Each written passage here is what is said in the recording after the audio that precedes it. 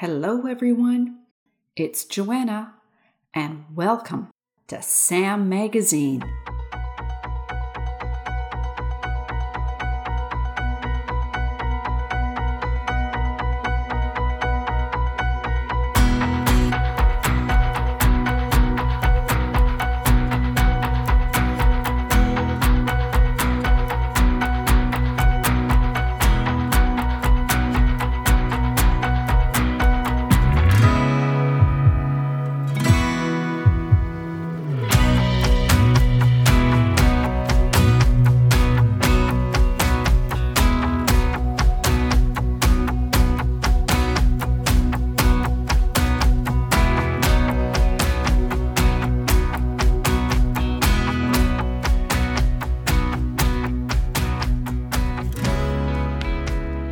So everyone's doing okay?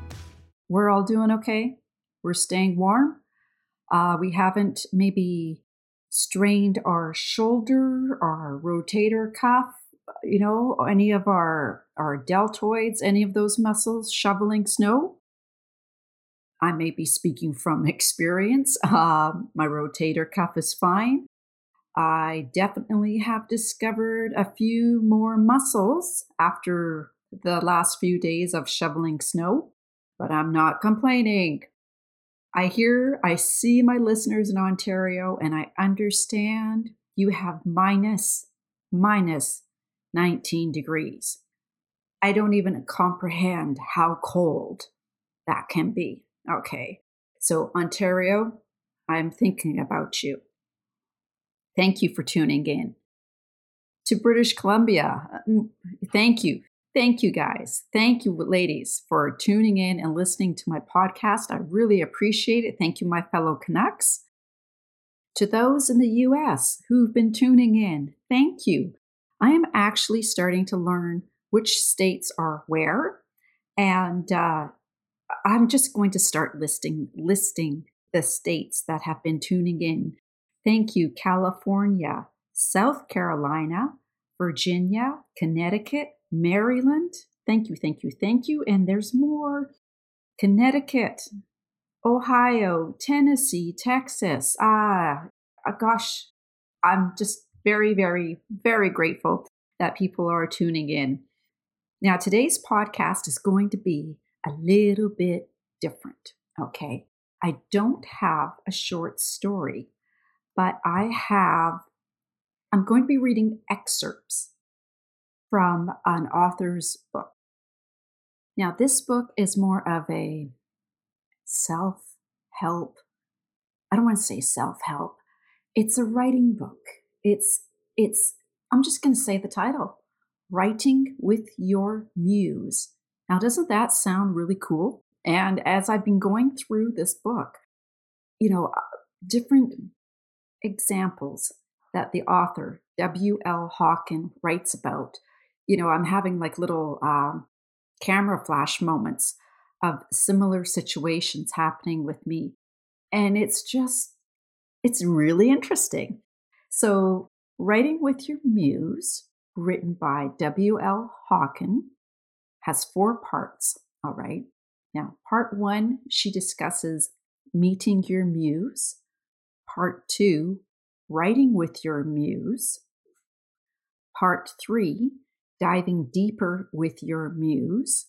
And part 4, the echoing muse. I'm going to start with the preface, okay? So, starting out, W.L. Hawkin writes about this book. Writing with Your Muse offers techniques, strategies, tools, tips, and stories to help you tap into creative inspiration and get your words on the page. Everything you'll read here is something I've explored and experienced. To date, I've written poetry, creative nonfiction, several novels, and even designed workshops using what I call my intuitive process. My books have been described as cinematic because I view each scene as if it were part of a film and choose words to describe my sensory experience. W.L. Hawkin continues, you don't have to be psychic to be successful with these techniques, although the natural ability exists in all of us, and these techniques will help you develop your sixth sense. There's even science to back it up. Rest assured, whatever brought you here, there's a reason, and your muse is waiting to take this journey with you. This book will help if you hear words or see images but find it challenging to get the text on the page. You've written and published but are searching for fresh inspiration. You have ideas but don't know how or where to begin. You feel the urge to write but have no ideas.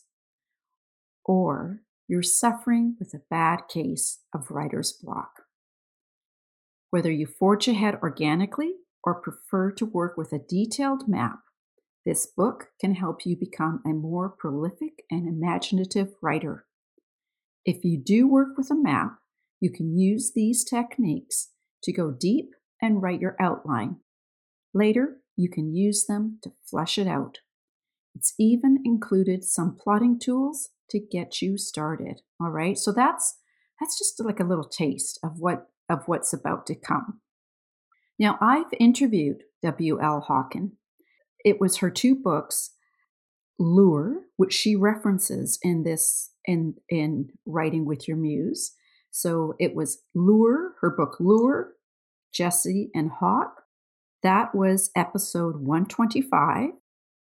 And the latest episode, when I interviewed W.L. Hawkin, it was about her book To Kill a King, which is episode 149. All right. Now, I can't emphasize enough. What you're hearing on this podcast is what I am reading from Writing with Your Muse, from W.L. Hawkin's book. So I'm going to start with this one chapter. It's in part 1, and it is called What is a Muse? I'm going to be reading from a section called The Contemporary Muse. Here we go. Fortunately, times have changed again. Men are no longer the only published authors, and women are no longer the only muses. At a time when anyone and everyone can write and publish, the muse can take as many shapes as the medium. Comparative mythologist Joseph Campbell has been one of my muses for 30 years. His wisdom has guided me through life, and his teachings on the hero's journey are ingrained in my psyche. Among the gold nuggets he offers is this: when you're caught by an author, songwriter, or poet, explore everything you can created by them. Another of my muses is singer-songwriter Peter Gabriel, and I'm experiencing his music in a whole new way as I dive into the sound and meaning of his songs.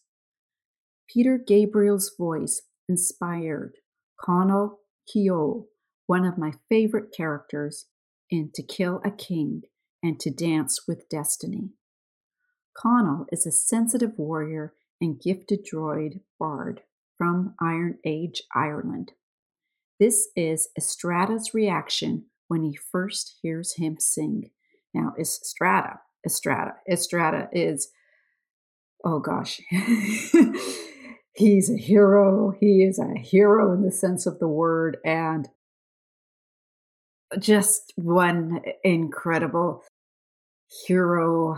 Oh, yes. Okay. So what I'm going to do is I'm going to read the excerpt W.L. Hawkin has in her book, and it's from To Kill a King. And like I said, we talked about this book in episode 149. One August, Estrada had come upon a 600-year-old yellow cedar tree that had been split by lightning only moments before. Its flesh was shredded in long furrows, and its raw, smoky perfume caught in his throat and brought tears to his eyes. Electricity shook the leaves like a shaman's rattle. Somewhere between smoke and brandied sap, its sticky blood drizzled down the rasps. He folded forward into its golden smoke. He thought of it now as he listened to Connell's voice. It caught in his gut like an iron fist and drew him in. Leaning over, he closed his eyes. He wanted more. He wanted to curl into Connell's yellow cedar soul and steam. And like I said, that is from To Kill a King.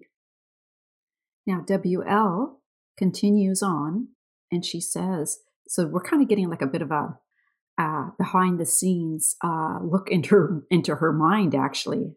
She says, in essence, artists who were once inspired by the muses themselves can become your muse. This is how literature continues to flow through generations. Words, beats, and images transcend time and space in this ongoing conversation. So if your feet are stuck in the sand, pull them out and dive into the pool where others have swum before. Soak up the inspiration of your creative mentors. In writing this book, I find myself traveling back to the words of my own muses. You'll find them sprinkled throughout this book in quotes, in wisdom, and in words. Now, like never before, you have at your fingertips a vast array of inspiration. In releasing and allowing these voices to resonate, you'll embark on a journey Ulysses would have adored. I propose that there is not just one muse for every artist, but several who wear many guises. The muse within and the muse without. Regardless of gender, culture, or religion, the muse awaits and need only be invoked. This book will help you find and write with your muse. All right, so now let's get a taste of the next chapter, which is A Muse with Many Faces. The Muse Within. Some people believe that all intuitive knowledge, in whatever form, comes from a divine source. Call it God, call it universal energy, call it the great mystery, call it the force. Whatever you believe is personal and doesn't affect your ability to connect with your muse. Whether you believe in a muse within, your divine soul or higher self, or without, another entity that connects with you, doesn't matter either. What matters is knowing you have the power to access creative inspiration. I personally believe there is a force within my soul that will communicate with me if I'm in danger or ask for guidance. This is my intuitive voice and sense of inner knowing, something I call the muse within. The muse without. I also believe in spiritual energy, which includes characters who become real, spirit guides, angels, and people who've passed on. I refer to these beings as the muse without. Okay, and I'm okay. We're going to go right into the next section, which is characters who become real, and this is where I had like a flashbulb moment. Okay, so here we go. I had read that excerpt about Estrada. So now we get to learn a little bit about what WL was feeling when she talks about characters who become real. So here we go. WL writes, Estrada, who is the hero of the Hollystone Mysteries, first came to me in 2006. I didn't make him up. One day he just appeared. Estrada is a bisexual magician who works at a goth club in Vancouver. But if you ask him, he'll tell you that the most important thing in his life is his position as a high priest for Hollystone, a coven of Vancouver witches. I've chronicled Estrada's adventures for years, and he's always been easy to write, though he's a very different personality type than I am. Estrada is an extroverted, sensation-seeking showman who falls in love hard and fast, usually with the wrong people. He's flawed and often makes bad decisions, but he'll do anything to save those he loves. Like many of the characters in this series, I fell in love with him. Then, like Marjorie Williams' Velveteen Rabbit, he became real. At one of my strangest mediumship sessions, the woman who was reading for me talked of a man who was a dark, handsome adventurer, a kind of sexy swashbuckler who was up for anything. He was no one I knew in this lifetime and sounded way too much like Estrada to be anyone else. Yeah, I'm afraid I have to cut in here for a minute.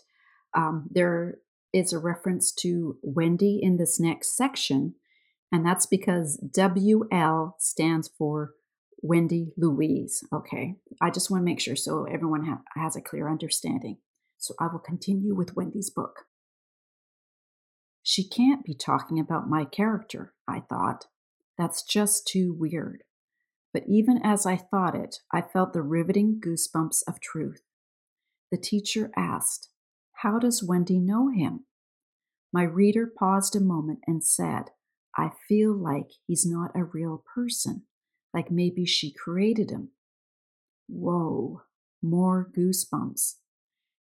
Characters can become real, and when they do, writers are the luckiest people on earth. We become richer, bolder, and more authentic with our muse by our side. Plus, you can conjure your character whenever you're ready to write the next book in your series.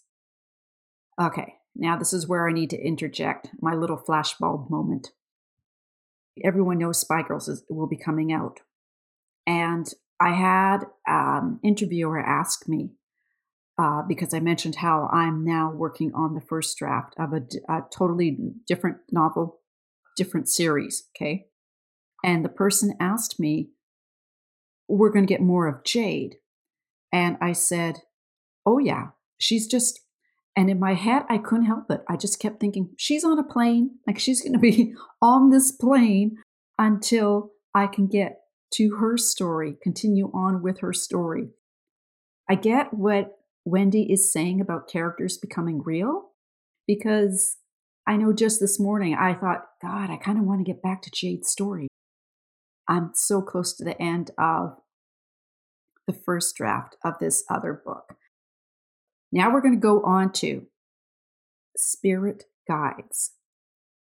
Over the years, I've become aware of several of my personal spirit guides. In my early 30s, I was torn between Indigenous studies, which fed my soul, and English literature, which intrigued me. I went to see a psychic in Ontario who clearly saw two spirits standing behind me.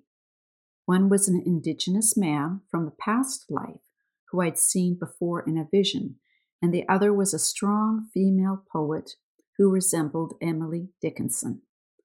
Both spirits were vying to win me over to their wishes, and the result was confusion and indecision. I was stuck. The psychic told me to tell them to back off and let me make my own choice, which is the best advice she could have given me, and so I share it here with you. Please remember that you are not at the mercy of your spirit guides. They should support you, not coerce or pressure you. If ever you feel you aren't in charge of your life, or someone is telling you to do something questionable, something you're not ready to do, or something you're uncomfortable with, please seek professional help. If it's not absolutely yes, it's positively no. At the time, I went with my heart and chose Indigenous studies. During the course of my learning, my 75-year-old mother revealed that her father's family was Dutch and Tuscarora, the sixth nation of the Iroquois Confederacy. Whether that influenced my lifelong obsession with Indigenous studies, I can't say, but I wonder if I'd gone another route, would my mother have ever mentioned this ancestor at all? Sometimes I feel my great-great-grandmother's presence. She wants me to write her story, which I intend to do. Regardless, the healing I received while studying with traditional elders and teachers in Ontario affected me in profound ways. All right, so now we're going to jump ahead to another chapter, and that is titled Methods of Communication. And I'm going to start with meditation.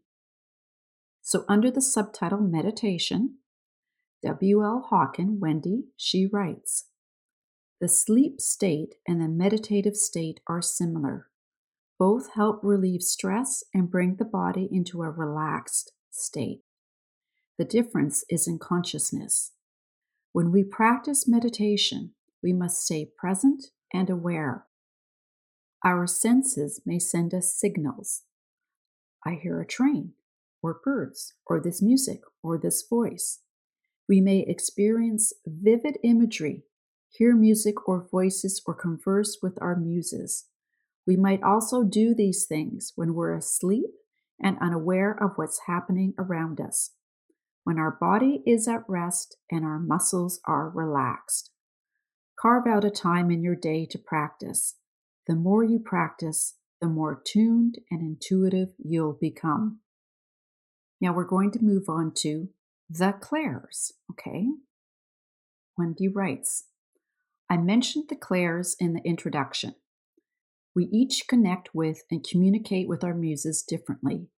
There are several ways documented in spiritual circles, but I'm going to mention the big three that we'll be working with in this book and offer some suggestions as to how to use these skills in your writing. Most people are stronger in one way than another, but you may be gifted in all three. Clairsentience, flashes and feelings. Clairsentience is one of the more commonly known clairs. We all have it to some degree and refer to it as intuition. You might have a feeling, a sense. You might just know something. You trust those feelings and know when someone isn't being honest or doesn't have the best intentions. It's the red flag feeling, the one you should heed. You can feel energy in a room or landscape. Some places may give you the creeps, while others make you feel peaceful or inspire joy. And a room full of people, you know instinctively what's happening, who to approach and who to avoid. You may be emphatic, so friends are constantly asking you to listen as they work through their problems. Empaths experience other people's feelings and absorb their pain. If this is you, be sure to erect boundaries and shield yourself. You don't want to take on someone else's stuff. Be aware of needy, narcissistic people or psychic vampires. If you feel drained, sick, or exhausted after talking to certain people, heed the signs. Build those energy walls. Perhaps you can sense spirits in the room. You might know where they're located. You might feel a shift in temperature, hot or cold. Or you like walking in nature because you can feel the energy of sentient beings like trees, rocks, and water. It's calming and healing. You might also pick up feelings and insights from objects, jewelry, antiques, artifacts, or thrift store clothing. Where do you fall on the clairsentience scale? Okay, this is me, Joanna, kicking in here. I get my, I don't want to say healing, but calming. Yeah, calming and healing when I'm out walking the dogs and there's one spot on our street where you can see over the water, over the Georgia Strait. You can see over the water. You can see the mountains and the ski runs on the mountains. And the sunrises have been just incredible. You know, you're looking in the sky and you're seeing orange and lilacs and purples in the sky. And I stop and I look at it and I try to take it all in, because sometimes I feel in life we are in too much of a rush to take in what we've got around us. Okay, So now I'm going to duck out and I'm going to continue reading from Wendy's book. This next section is called Clairvoyance, Visions, and Visuals. Clairvoyance means clear seeing. In your visualization work, you've been working on your clairvoyant skills. The chakra of vision is the third eye. When you want to work with your visionary abilities, bring your attention there, to the center of your forehead. It's easier to slip into the theater if you close your physical eyes and open your spirit eyes. Many people who are clairvoyant are also observant. Are you drawn to symbols, words, which are strings of symbols, images, colors, and shapes? Do you notice the way the sun hits someone's hair, or how a shadow crosses a face? Perhaps you're struck by the gold orbs in a friend's green eyes, or you're a visual artist. Clairvoyants are vivid dreamers. When awake, you may slip into a daydream. I think Bastian from The Never-Ending Story must be clairvoyant. At least Michael Ende, the author, could be. Perhaps you're studying eagles in school, and the next thing you know, you're flying through the air, looking down at the earth like Bastian as he rides Falkor through Fantasia. Some clairvoyants see lights around a person's body or color bursts in the air. I often see a halo around a person's head with my ordinary eyes while I'm chatting with them. When I write, I see movie scenes. Then, word by word, sentence by sentence, I type those images onto the page and into that first draft. I'll talk more about that in the section on word weaving. Now, the next section, clairaudience, words and music. Clairaudience is the power of clear listening and is associated with the throat chakra. Do you often hear sounds, voices, words, or music playing in your head? Do you experience earworms, repeating songs that drive you mad and won't stop? Do strange songs pop into your head for no apparent reason? Perhaps one you haven't heard for 20 years. One day I was driving with my daughter and singing a song in my head. She said, "Oh, I like that song," and reached over to turn up the radio. "The radio's not on," I said. "What song was it?" "Oh, that one about time." "If I could turn back time?" "Yeah, that's the one. Cher sings it." Ah, I was singing that in my head. Our bonds are strong. You might have a relationship where you finish the other person's sentences and know what they're going to say before they say it. If you're a musician, it may be that you chose music because you had this gift and melodies come to you. In Irish folk tales, when poets slept on the mounded tombs, they brought back fairy music, intricate tunes, and long poems. Do you hear voices? If you do, remember that words must be loving and kind. If you're replaying a previous conversation or ruminating on something, it's psychological, not spiritual. Our minds constantly push out reams of backed up conversations. This is not clairaudience. You know spirit's talking when it's startling and it keeps returning as a message that gets louder. For example, the clairaudient people often hear their name shouted by a voice that's not their own.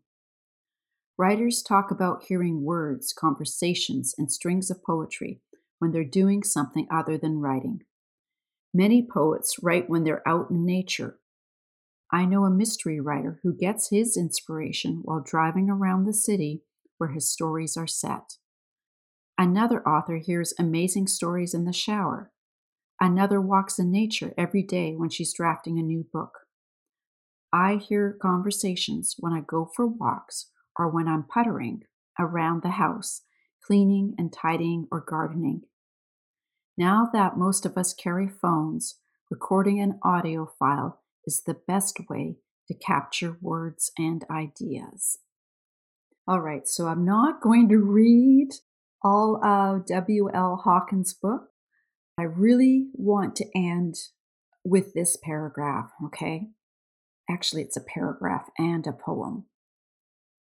Many of us started writing in our teens when we were angry, sensitive, and fighting for independence from authority figures like our parents and their values.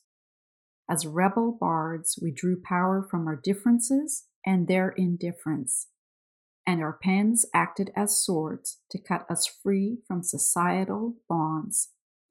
I still have reams of poetry and declarations that reflect the pain, suffering, and turmoil I experienced in ninth grade when my world imploded. Now here's her poem. Here's Wendy's poem. It's a maze, it's a haze, it's a crazy place. It's the world each day I have to face. The plastic people are insane. The atmosphere is drab, mundane. My life is getting hard to shake, and pressures round me tense to break. It's a maze, it's a haze, it's a crazy place. And as long as I live, it's the world I'll face. I really love that.